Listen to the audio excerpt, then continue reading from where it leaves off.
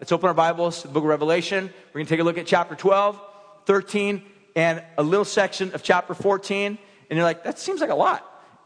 Yes. In fact, should we make it through all this, we're going to set a record.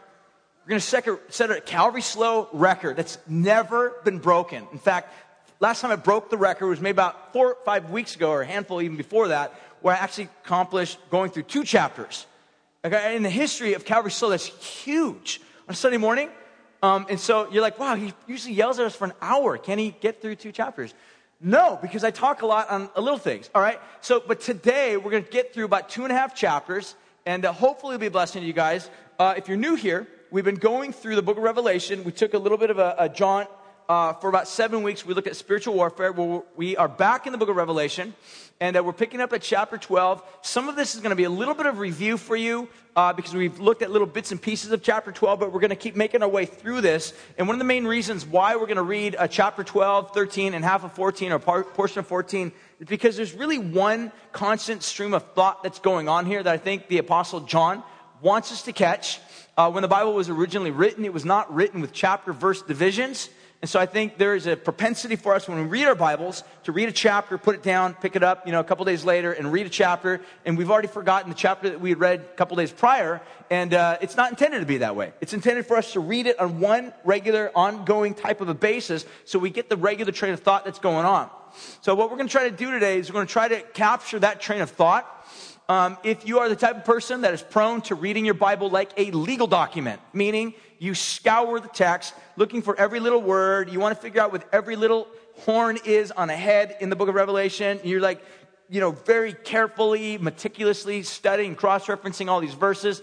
What I want to encourage you to do, to understand first and foremost, this is how I'm telling you how I think the book of Revelation should be first and foremost read. Not to say that you cannot begin to investigate and inspect every little detail, but first and foremost, I believe the book of Revelation should be read for its face value. In other words, getting a big, broad picture of what's happening there. Kind of like a big story, a narrative. And then going back, and then you can begin to take a look and cross-reference and take a look at fine details within the text. But I want to make sure that we don't miss the main storyline, the main narrative. And so what we're going to try to do is look at the bigger picture of this story and try to understand what's being communicated through John as he's talking about really an issue that we've kind of been looking at and addressing for the past 7 weeks, which is demonic warfare. But it's not just that, because John doesn't leave us there in the pit or in the depths of evil or wickedness, but he brings us out. And then he begins to show us sort of the light of day by bringing us to chapter 14, where he talks about the beauty of Jesus. And he identifies Jesus as the Lamb. The first few chapters, he talks about a dragon, talks about 2 beasts, and then he finishes this train of thought by turning our eyes away from the beast, away from the second beast, away from the dragon, to see a lamb. So that's what we're going to be looking at. A lamb, 2 beasts, and a dragon. Ready? Let's pray. Jesus, we ask you right now that you'd help us to just understand this text. God, we confess that a lot of times we bring a lot of baggage to this book. And God, we want to be able to leave preconceptions and baggage down. And we want to be able to see this story, this book, the verses, these references in a way that would just breathe life into our hearts in the same way that it breathed life into hearts 2,000 years ago when they first cracked it for the first time.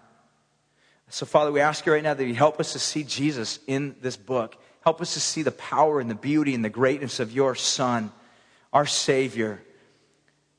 We ask all these things in Jesus' name we pray. Amen.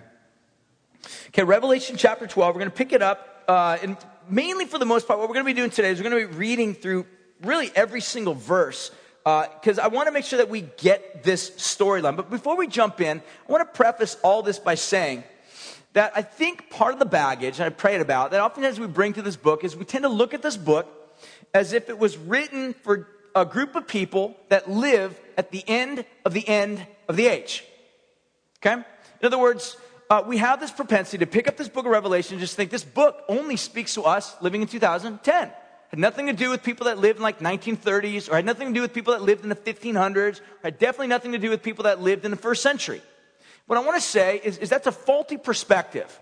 What we need to try to do is understand, first and foremost, this book was written to a group of believers living first century. Now, it may have, and I believe it does, address with futuristic issues. I think that my personal perspective is that this book is futuristic. It does speak of a series of events and things that are going to transpire at some point that have not yet transpired. I realize a lot of people have different views, and we've basically been saying all along, you're more than welcome to have any particular view, as long as it's biblical, as long as it's steeped within the biblical context. That's great. We have fellowship with one another. We love each other. We're not going to divide over particular interpretations. It is a secondary issue to us of which we will not excommunicate, marginalize, think little, belittle anybody who's got different perspectives in the leadership in this church.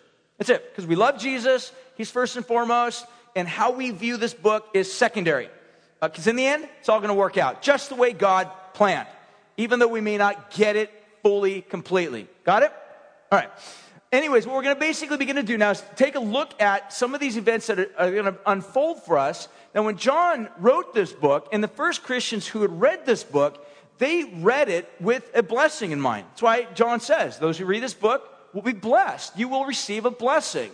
That the intention of this book was to bring blessing to people. Now, did they fully understand every little fine detail? You know, we had hoped that they would, but the reality is that even early on, the way early Christians began to interpret this book from the beginning of like Justin Martyr, all the way to, even 400 years after that, they had wide range of perspectives and interpretations on this particular book. So that tells me, even at the very beginning, there's a lot of confusion as to what this book's talking about. So that being said, what I want to try to do is make sure that we, first of all, realize that even though this book may and does, I believe it does, speak of a futuristic time, what I want to make certain is that we in this generation, living in this day, don't view ourselves as being necessarily that generation which is going to live to see all this. And here's what I want to say about that. We may be that generation. We may be. I mean, Jesus could come tomorrow, and all of this stuff that we're reading could begin to just literally unfold for us. But what I want to at least cause ourselves to be aware of is that all generations, in fact, I would be willing to make an argument that almost all Christians throughout all ages kind of view themselves as the center that all this stuff's going to happen within their lifetime. I'll give you an example. When Napoleon was around, Christians in that day and age began to just take unbelievably crazy ideas about the book of Revelation. I'll give you an example. They took like the phrase where it talks about 1,250 days. There was a guy by the name of Miller, and he took those verses and basically looked at them and said, these are years, and he basically looked at them going up to a particular point in time, and somewhere around the 1800s, somewhere around there, it said that Jesus is going to come back at that particular day. And when, obviously, Jesus did not come back in that particular day. The Millerite followers all kind of crashed and burned, and there was a lady that was part of the Millerite group. Her name was Ellen G. White. She kind of rose up and started taking over the leadership. She was the founder of the Seventh-day Adventist Church. And also from that, there were also sort of fragment groups of people. Jehovah's Witness kind of came out of that little whole scenario. And a lot of it was, this was a group of people that took the book and says, we're the generation. It's happening. We're in the middle of it. It's all taking place right now. The same thing, I think in a lot of ways took place even in the 70s. People were like, war. All right? Bad things going on in Saigon. We must be the group of people right now within the next 5, maybe 7 years, we're going to see Jesus come back. He hasn't come back yet. Now, I'm not trying to say that we are not the generation. I'm just saying, let's just take a look at these verses soberly. Let's try to put ourselves into the context and the history of a procession of historical figures that I want to make sure that we don't make the same mistake. Even though, while we keep the optimism and the hope up that we could be the generation. Jesus could come back tomorrow. But that being said, he might come back in another 1,000 years. So I want to make sure that that does not skew the way that we understand this text, skew the way that we understand this book, because we are so arrogant to put ourselves, our generation, at the center of all biblical passage in history. When Luther's day may have even felt the same way, because in his day, the great Antichrist of his day was Roman Catholic Church. And you can just go down throughout entire history and see most Christians throughout all history view themselves as a sinner. All of them were wrong up until this point.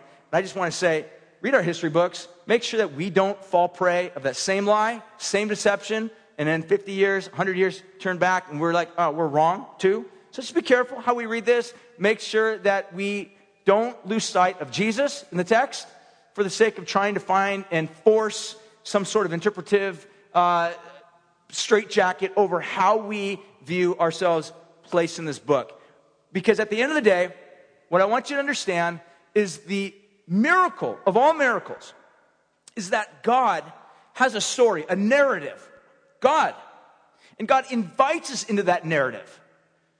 The arrogance of all arrogance is we begin to view ourselves as being individual narratives in and of ourselves. And here's where the arrogance comes in. We invite God into our story. That's not how it works. The miracle is God has a narrative story and he invites us into his. It's not the other way around. Let's make sure that we get that right. God's overall. God has his finger on everything. He's in control of all things. Even what may appear to have the least amount of control of it, i.e. evil. He still has control over all of it. Just like the water from the oceans. God says, here you'll stop and you won't go beyond that. God just sets these boundaries and he says, here's the limitations, you can't go beyond that. That's what we're going to see in these chapters. Yes, evil prevails. Yes, evil has an existence. Yes, evil seems to prevail. Yes, evil is everywhere. But at the same time, God is above and beyond it. That's what we're going to read. So let's jump into the passage. We're going to read it. The first thing that we're going to notice is the dragon, the great dragon. We've talked a lot about the great dragon over the past few weeks. Take a look at the first verse, or the first slide that we're going to look at. Verse 1, it says this, and a great sign appeared. Let me just say this real quick as well. Hopefully you guys all have your Bible. I like to put slides up here sometimes. But to be quite frank with you, I hope that we as a church don't become lazy. And we're like, it's okay, Pastor Ryan will put slides up. I want to make sure that you guys have your Bibles. Don't just be like, I don't need my Bible because it gets put up on the slide anyhow. I mean, honestly, it's a convenience that I want to do, but I want to make sure that at the same time I'm not inadvertently creating lazy Christians. So I do have spies sitting out there, and they're watching you. All right, anyways, just kidding. But just make sure you guys bring your Bibles, and we'll be keep reading this stuff. And in verse 1 it says this: and a great sign appeared in heaven, a woman clothed with the sun, and the moon was under her feet, and on her head was a crown of 12 stars. She was pregnant and was crying out in birth pains, in the agony of giving birth. There's been a lot of interpretations as to who this woman is. The three major ones is that either A, she's the church, Christianity, the church, or she's Israel, or she's Mary. I think probably one of the most main prevailing opinions is that this is Israel, and she's basically going through this great time of tribulation. A lot of scholars believe that what's happening here is this is a fulfillment of God's work. Like Romans chapter 11 talks about God doing a brand new work within Israel and restoring and doing his redemptive work back within the people of Israel. Some people believe that this is sort of the time in which it's all happening. It's very possible. But again, even however you want to look at it, at the end of the day, whoever this woman is precisely, the type of stuff that she's going through in this particular period of time is the type of stuff that Christians throughout all ages have gone through. Meaning great tribulation, great hardship. Maybe not the great tribulation in terms of speaking about a futuristic type of event, but great tribulation, great hardship, great trial. Like what Peter talks about, 1 Peter, that you will go through great trials of faith. Christians will go through great trials of faith. What we need to understand is that behind those trials is sort of this collective work, this monolithic work of the world, flesh, and the devil working in concert together to try to trip us up, to try to deceive us, to get us to fall. That's what we've looked at over this past 7 weeks, and looking specifically and particularly at spiritual warfare. So this woman is pregnant. She is about to give birth. And it says in verse 3, and then another sign appeared in heaven. Behold, a great red dragon with 7 heads, 10 horns, and on his heads were 7 diadems. And his tail swept a third of the stars of heaven, and he cast them down to earth. The dragon stood before the woman, who was about to give birth. So when she bore her child, he might devour it. She gave birth to a male child, one who is to rule over all the nations with a rod of iron, but her child was caught up to God and to his throne, and the woman fled into the wilderness. So who's the child? Probably Jesus. I think Jesus is a pretty good way to interpret that. I think it's probably likely, obviously, that this child is Jesus or a representative of Jesus or something, because obviously through that, or you can even possibly, some other people think it might be the church, because Jesus and the church are so linked that Jesus is called the head, church is called the body. You don't bifurcate the two. If a head is separate from a body, or a body separate from a head, it doesn't work, all right? It just doesn't work. So Jesus sees himself so intricately linked to the church that they're one. So whether it's Jesus or the church working together, however you want to look at it, again, there is persecution going on. I don't want to take away from the fact that this is probably perhaps referring to a futuristic event, but at the same time, what you'll find is that the dragon, Satan, has always been basically using the same types of tactics and evil and wickedness and persecution and attacks as he always had from the very beginning. Satan's really not an innovator. And he's not a multiplier, meaning he doesn't multiply. That's why it says that there's Satan, he's come down, and there's 1/3 of the other angels that have followed him. He's not, procreating. There's not new little baby demons coming around. There's not a neonatal ward for demons. And there are not new ones appearing. Their number is set, and that's it. And again, some of us might look at that and be like, oh, that's freaky, that's scary. 1/3 of all the demons are around. But yeah, look at the other way. 2/3 of them are all good angels. Did you get the idea? So if we just focus on the fact there's just demonic powers everywhere, we lose sight of the fact that 2/3 of the good angels are actually still working on God's team, in God's army. So, but nonetheless, Satan is powerful, and Satan is trying to work, and in this particular case, as a dragon, he's seeking to devour the child that was born. And it says in verse 5, and she gave birth to a male child who was to rule the nations with a rod of iron. And her child was caught up to God and to the throne. And the woman fled in the wilderness, where she had a place prepared by God in which she will be nourished for 1,260 days. So that number 1,260 has actually appeared already in the book of Revelation. I want to tell you how I think first century Christians would have seen this. Numbers were important. Numbers were like a sign to the Jews. So when they read certain numbers, it immediately triggered certain thoughts in their minds. For example, this particular number would have taken them back to a passage in the book of Daniel, somewhere around chapter 7, where it talks about there would become a day, and he's prophesying about these different types of world rulers that would come along and rule and reign and have great power and great significance over the world. And what I think most scholars agree with, that it was referring to a time of about 165 years before Jesus came onto the planet. There's a period of time under the rule of a guy by the name of Antiochus Epiphanes. He was a really bad ruler, and he basically hated the Jews. He marches into Jerusalem and basically besieges Jerusalem and causes all sorts of havoc and problems with them. And on December, somewhere around December 25th, I think somewhere around there, 165 years before Christ, basically a handful of weeks and months before that, takes over the Jewish temple and totally defiles it. The way he defiles it is he puts this big statue of Zeus in the middle of the temple, God's temple.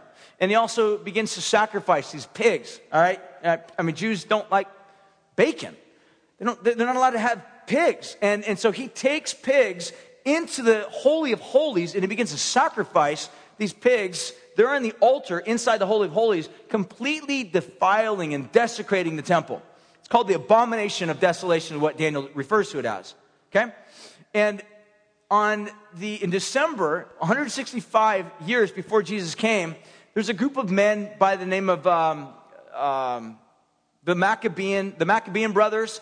It's called the Maccabean Revolt. There were two brothers, last name of Maccabee, and they basically overpowered through sort of like this militia army, the Jewish people, the Greeks under Antiochus Epiphanes, took back the temple, and they cleansed it, they purified it, and everything was sort of safe once again.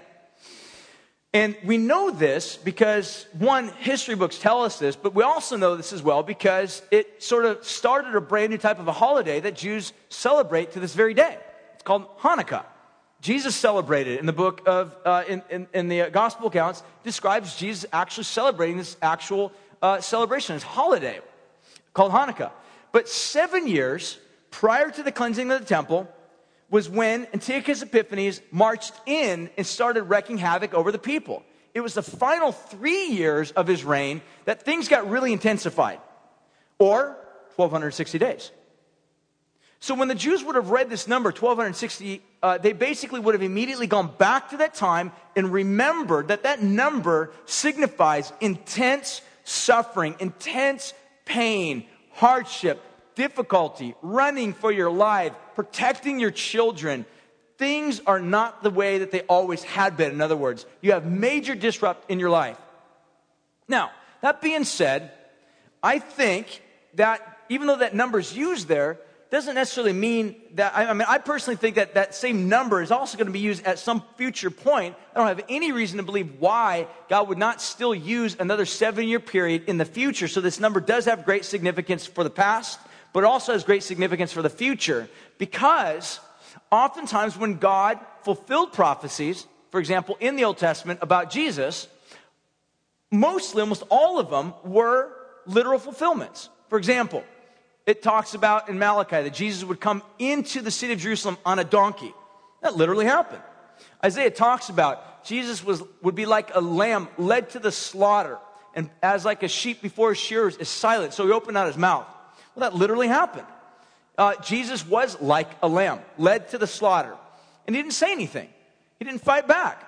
He didn't, curse anybody. He didn't call down fire from heaven upon anybody. He was like a lamb led to the slaughter, silent. So most of those prophecies that you see in the Old Testament that prophesied Jesus' first coming were all literally fulfilled. So I don't have any reason to believe that the prophecies that talk about or signify the second coming of Christ are in any way less likely to be literal types of fulfillment. So that being said, I think it's probably referring to a time of intense suffering. So the Jews, first century, as they're reading this, they're thinking about this number in intense suffering that the Jews, or these people that are faithful followers of Christ, will suffer intensely under the hand of the dragon. Do you get that? That's what I think's happening. People will suffer under the hand of the dragon, and yet God will still be faithful and nourish them. Verse 7, it says, and then there was a war that arose in heaven, Michael and his angels fighting against the dragon. So this is Satan's second attack. Take a look at the next slide. And then it goes on and says, against the dragon, against his angels, they fought back in verse 8. But he was defeated, and there was no longer any place for them in heaven.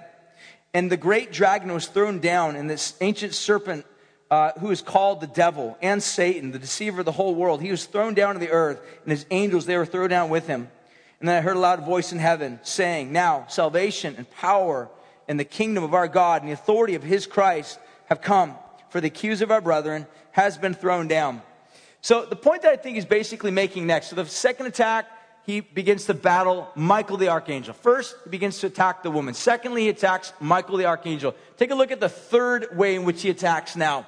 Next slide. Revelation chapter 12 verse 10, he says this. He says, then I heard a loud voice in heaven saying, now salvation and power and the kingdom of our God and the authority of his Christ have come, for the accuser of our brothers has been thrown down, who accuses them day and night. So the third way in which he attacks is he accuses God's people.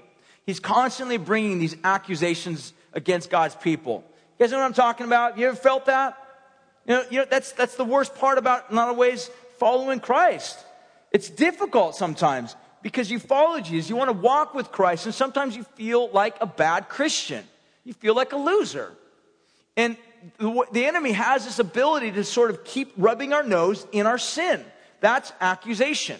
That's the way he attacks. So verse 11, it says, and they have conquered him by the blood of the Lamb, by the word of their testimony, for they love not their lives unto death. Take a look at the fourth way in which he attacks. Verse 13 says this. It says, and when the dragon saw that he had been thrown down to the earth, he pursued the woman. The word pursued can also mean persecute or bring pressure upon her. Who has given birth to the male child. Verse 14, and the woman who was given the 2 wings of a great eagle so that she might fly from the serpent into the wilderness to the place where she would be nourished for a time times, and half a time. So that idiom of time, times, and half a time is basically another way of saying 3.5 years, or 1,260 days. Again, they're just sort of an interplay of images and of metaphors describing another of the same period of time. So here in this particular case, the dragon pursues and pressures and accuses and is persecuting followers of God. And yet God, in this particular setting, rescues them. And he uses, obviously, as he describes it, wings of an eagle. Now again, metaphorical language. How do we know that? Is God literally going to rescue people with a big, gigantic eagle? Kind of like the way, I don't know, just, you get this picture that, I'm trying to think of the guy's name from Lord of the Rings. Gandalf, yes. You know what I'm talking about? Big, massive, I just watched it last night. That's how my brain just sort of forgets things quickly. Big eagle comes in, swoops down, and takes Gandalf and flies away. I don't think that's what's going to happen with Jesus' people. Big eagle's not going to swoop down and pick him up. It's metaphorical imagery depicting the picture of what Jesus had already done for the people of Israel way back in the day when God brings them out of Egypt, and it says that he carried them on eagle's wings. It's just beautiful imagery. It's poetic language to say God is going to rescue. God is going to deliver. He will take care. In the same way that God took care and delivered his people from the beast in the wilderness back when the Jews were in Egypt, so he's always done that. So he will do that in the future. It's intended to bring great hope. All right? It's intended to bring great hope. And then finally in this chapter, take a look at the last little section of the fifth attack that we see. The next slide, verse 15, it says this. The serpent poured water like a river out of his mouth after the woman to sweep her away with the flood. But the earth came to the help of the woman, and the earth opened its mouth and swallowed the river that the dragon had poured out of his mouth. And the dragon became furious with the woman and went off to make war on the rest of her offspring and on those who keep the commandments of God and hold the testimony of Jesus. And he stood on the sand of the sea. So again, you see this picture of the dragon making war against God's people, against those who hold the testimony of Jesus. And what he's doing is he's using some sort of natural types of occurrences to do this. In the imagery of Revelation, again, I've pointed this out before, it's kind of written like a comic book.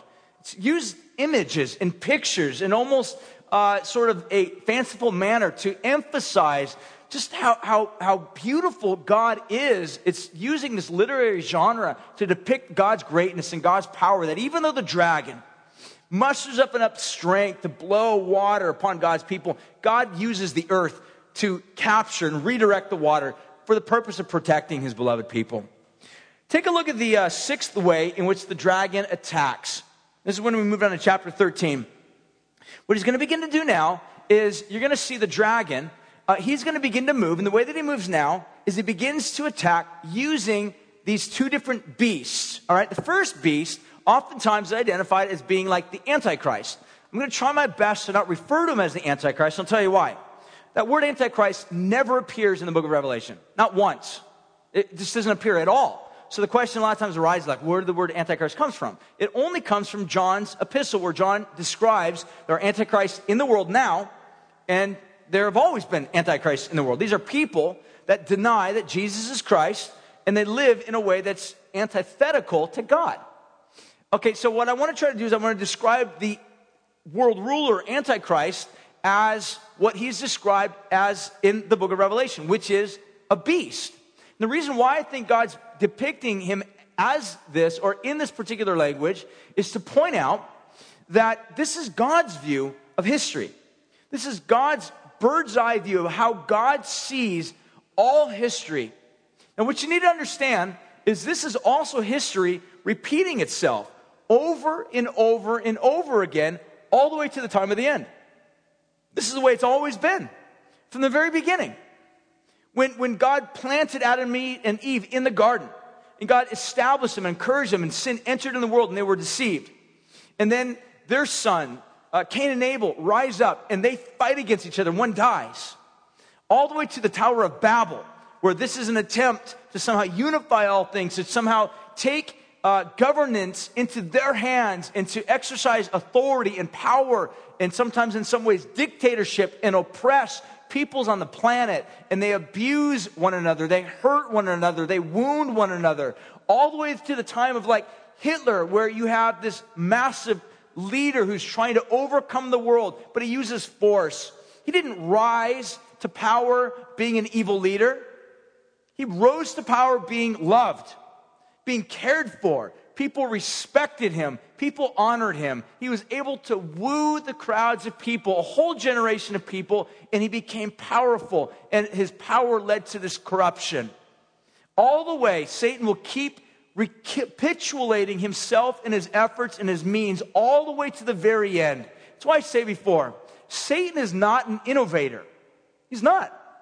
He just looks for new forms of technology to keep using and to keep recapitulating his same old forms and habits and evil over and over and over again, all the way to the very end. But what you need to understand is the way that the dragon does this is through these two beasts.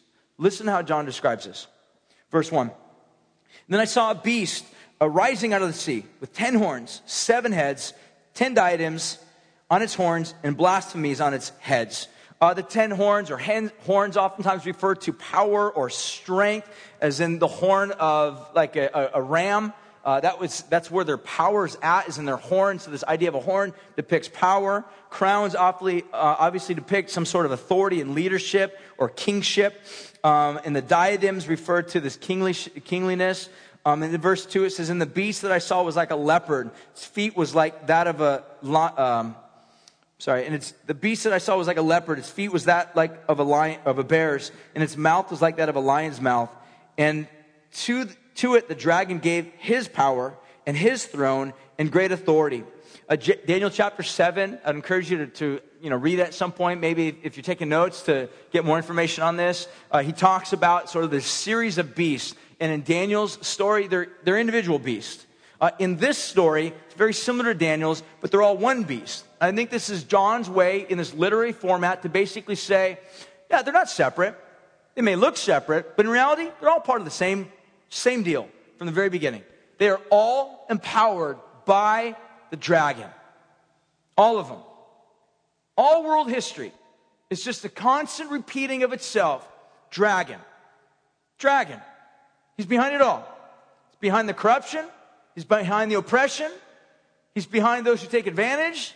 He's behind those who are constantly ruining and destroying. He's behind the lies. He's behind the duplicity. He's behind the evil. And he's even behind all those supposed experiments of good that are done with bad intentions, or maybe even done with good intentions, but with bad motives.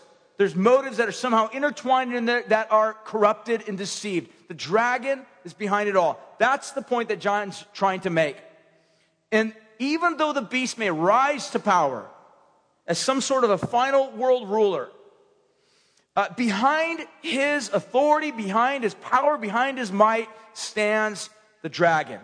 You might even say he's like a puppet. He's just parroting everything that the dragon would have said.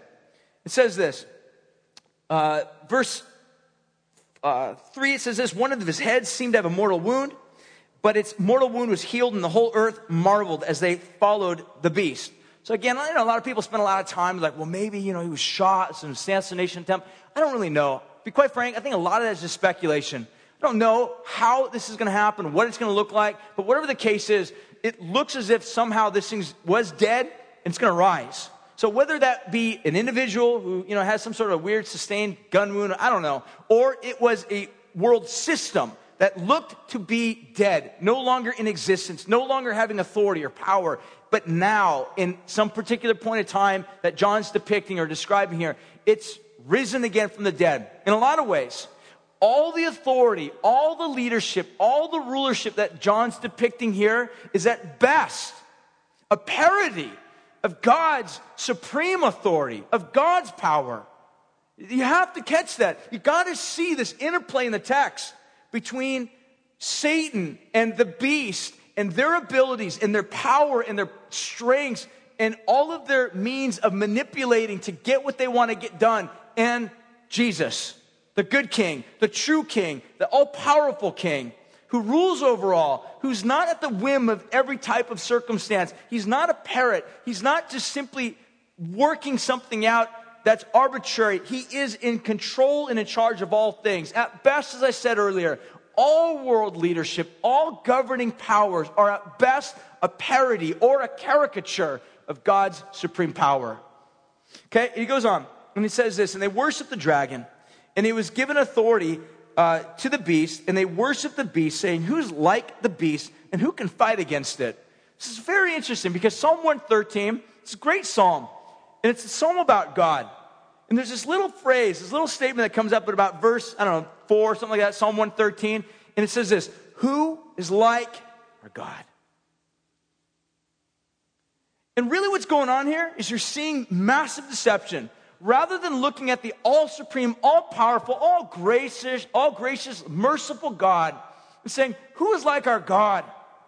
Because of the deception, people are saying, who's like the beast? Who has authority like him? Who has power like him? Who has might like him? We have to understand, guys, Christians throughout all history have always tried to figure out, where do we fit in the society? How do we live? This is why when Jews were exported from the land of Israel into Babylonian captivity, they saw themselves as being in exile. They lived in exile. They had jobs. They took care of families. They started businesses. But they always viewed themselves as separate from the culture, even though they're in the culture. This is why Peter writes, he says, my fellow exiles, you guys are in the culture, but not of the culture. Jesus' words would be this, you're in the world, but you're not of the world. We serve a higher king, a greater king. We don't put hope and boast and confidence in the world systems. That doesn't mean we don't pray for them either. We do pray for them, just like all the other New Testament writers urge us to do, to pray for God's peace. Because as they operate in some sort of means that reflects God's purposes, then peace is prevalent within the land. Even if it's a forced peace, it's a peace that allows for the gospel to go out and for us to be able to do the things that we do here right now, like worship. Where in other countries, we can't do this because there's no peace. They live under dictatorships or tyranny. People take advantage. If you walk down the street, you got a Bible, get shot. It's not a good place to be. We've got great privileges and great blessings. We should be thanking God for that. But the reality is no matter how great the peace is in this world, all of it, like I said, is a parody of the peace that God gives. Don't fall prey, as he describes here, of worshiping the beast, of devoting yourself to the beast, because the beast ultimately is empowered by the dragon himself. And he goes on and describes it this way in verse 5. And the beast was given a mouth uttering haughty and blasphemous words, and it was allowed to exercise authority for 42 months. There's again that image of a time frame. It opened its mouth to utter blasphemies against God, blaspheming his name and his dwelling, that is, those who dwell in heaven, and is also allowed to make war on the saints and to conquer them. And the authority was given it over every tribe, people, language, and nation. And all who dwell on the earth will worship it. Everyone whose name is not written in the book, written before the foundation of the world, in the book of life of the Lamb that was slain. If anyone has an ear to hear, let him hear. If anyone is to be taken captive, to captivity he goes. If anyone is to be slain with the sword he must be slain. Here is a call to endurance and faith of the saints. So this is basically a call to say, listen, Christians, people who follow God, you're in a world that is under the authority of the dragon. I hope we see that. I just got the Lord of the Rings, the first part, right? Fellowship of the Ring, from a friend of ours, and I started watching it Friday night with my daughter. And while I'm writing and while I'm watching it, I grabbed my computer because there's all these phenomenal quotes. I want to tell you one that I saw, that I heard, that was great. I wrote it down. Here's what it says. There's this little section, sort of towards kind of the end of disc 1 or whatever, it talks about this. Gandalf, right? There's that nice wizard, right? Whatever. And he basically is making this assessment because he's trying to identify the evil that's going on in Sauron. And he makes this quote. Here's what he says. He says, his treachery runs deeper than we know. And the whole point of that little section is to basically say, look, a lot of us have been deceived. we look around the world, is what he's saying, is that, and we think that we're all safe, we're going to be fine. And the ring, that's the whole idea of this ring, that, Tolkien is a genius in his ability to be able to somehow convey this seduction, this authority, this power that this ring wields over human beings and all creatures. All right? And what it does is anybody that sort of kind of falls in love with this ring does so thinking that it's going to add something to their life, add power, it's going to give them authority, it's going to give them identity, it's going to give them something. And what ends up happening is they become controlled by this thing. Inevitably, what ends up happening is they become beast-like. Tolkien knew what he was talking about. That's what's going on in this world.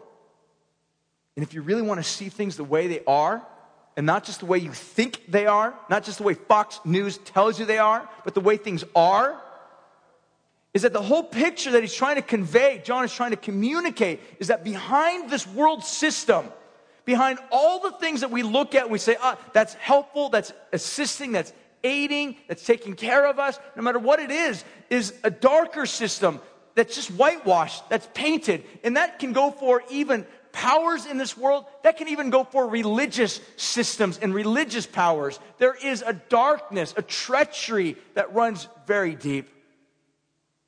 And his whole point is it's all under the control of the dragon.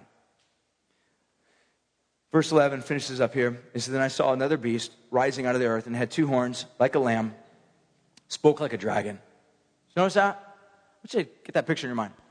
Think of a lamb. Cute, sweet, nice little lamb. But when it opens its mouth, rather than saying, bah, this is pretty bad, it sounds like a dragon, right? That's what he says. This thing looked like a lamb, but it has a voice like a dragon. And then he goes on and says, and it exercises all the authority of the first beast in its presence, and it makes the earth and its inhabitants worship the first beast, whose mortal wound was healed. It performs signs and even makes fire come down from heaven to the earth in front of people. And by the signs that it is allowed to work in the presence of the beast, it deceives those who dwell upon the earth. That's what's going on here. It's like God pulls back this veil and he's like, you really want to know what's happening? You really want to know what's going on? Is that you have this docile, cute little system that looks fine. Everybody thinks it's nice. In fact, you want to just go pet it because it looks so sweet and gentle and docile. But this lamb-like thing is really another beast, empowered by the dragon, intended to seduce, intended to deceive, intended to destroy, intended ultimately to in bondage. That's the purpose of it.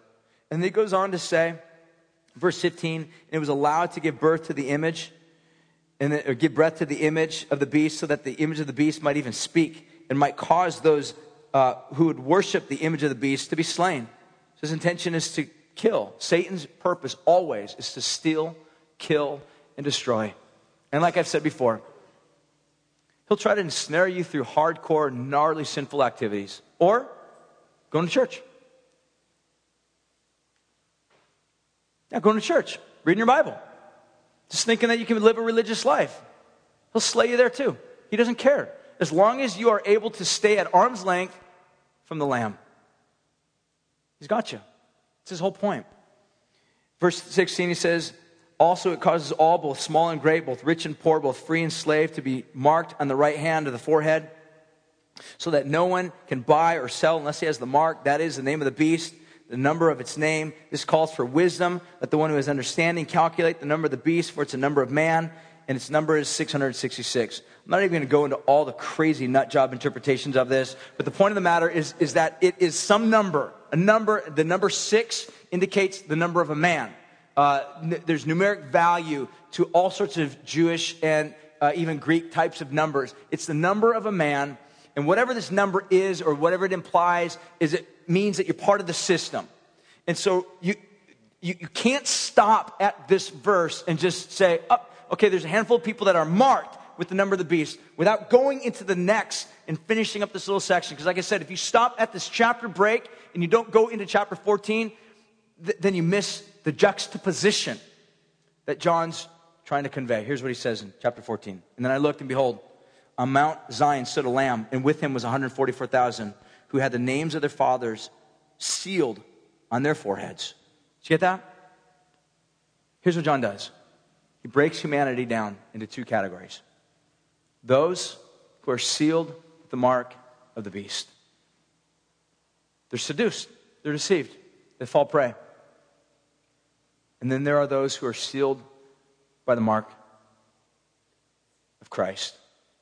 The name of God is there on their foreheads. A literal mark? Probably not.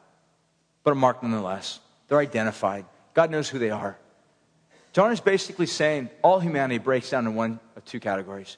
There are those that either see God as great and they worship God, or they turn to the parody. They turn to the caricature. They worship the signpost. They worship something else other than a true and living God. And the intention behind every other thing is to bring seduction, is to bring about a snare, is to trap us. Later on in the book of Revelation, it's going to describe those who had interactions with the beast, with the dragon, is going to be like those who had sex with a prostitute and feel defiled. That's the picture that John wants us to catch. It is so intense and so graphic and so just wicked in a sense where John wants us to feel it, that this is the way humanity is. And this is what makes Jesus so great, is that he comes into our world, into the deception himself while not being deceived, into the sin without stumbling because of sin, into the evil without becoming evil, into the brokenness without himself ultimately giving in. Jesus himself becomes a man for the purpose of seeking and saving those who are lost, deceived, bound, and destroyed. And this is what he's saying. I saw this huge group of people that hadn't fallen because they've been captured. Jesus grabs a hold of them. A lot of discussion about this 144,000. Like I said, some believe it's referencing Israel in the future state, possible, and I think it's probably what it is. But my point that I want to make is this. Whoever it is, they share characteristics that are just like you and I. If you're a Christian, here's what he's saying.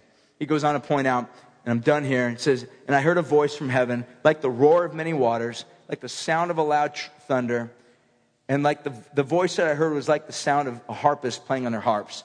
Again, kind of an interesting, idiom that he uses. He says this voice that he hears, it's like a loud thunder. And he also describes it's like a harpist playing on a harp. You see what I'm saying? It's just like two radical, differing perspectives, and John kind of fuses them. So I'm not sure exactly what he's trying to convey, but obviously there's great diversity and beauty within it. Verse 3 it says, and they were singing a new song before the throne and before the four living creatures and before the elders, and no one could learn that song except the 144,000.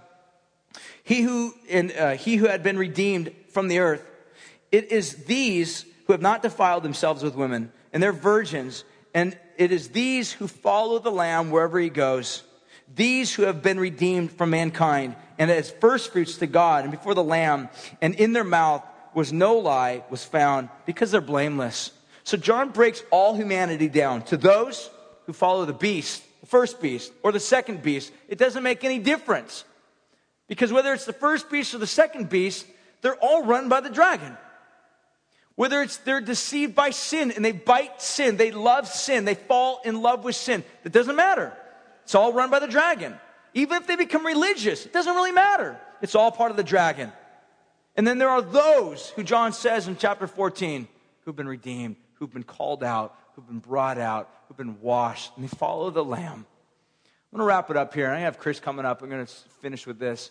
I want you to think about what it means to follow the Lamb in these at least three ways. The first idea, I think what it means in terms of following the Lamb, is it means that we follow the Lamb wherever he goes, wherever he leads, wherever he goes. Being a Christian literally means I follow the Lamb. Wherever Jesus leads, I follow him. This is one of the reasons why Jesus says, if you're going to be my disciple, you've got to be willing to take up your cross and follow me. What he's basically saying, if you're going to follow me, you got to understand, sometimes following me will lead to the cross. You will die. You will feel pain.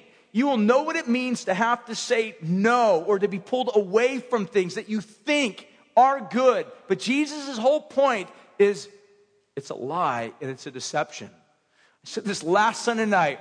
It's nothing more than one of those hollow chocolate Easter bunnies you get.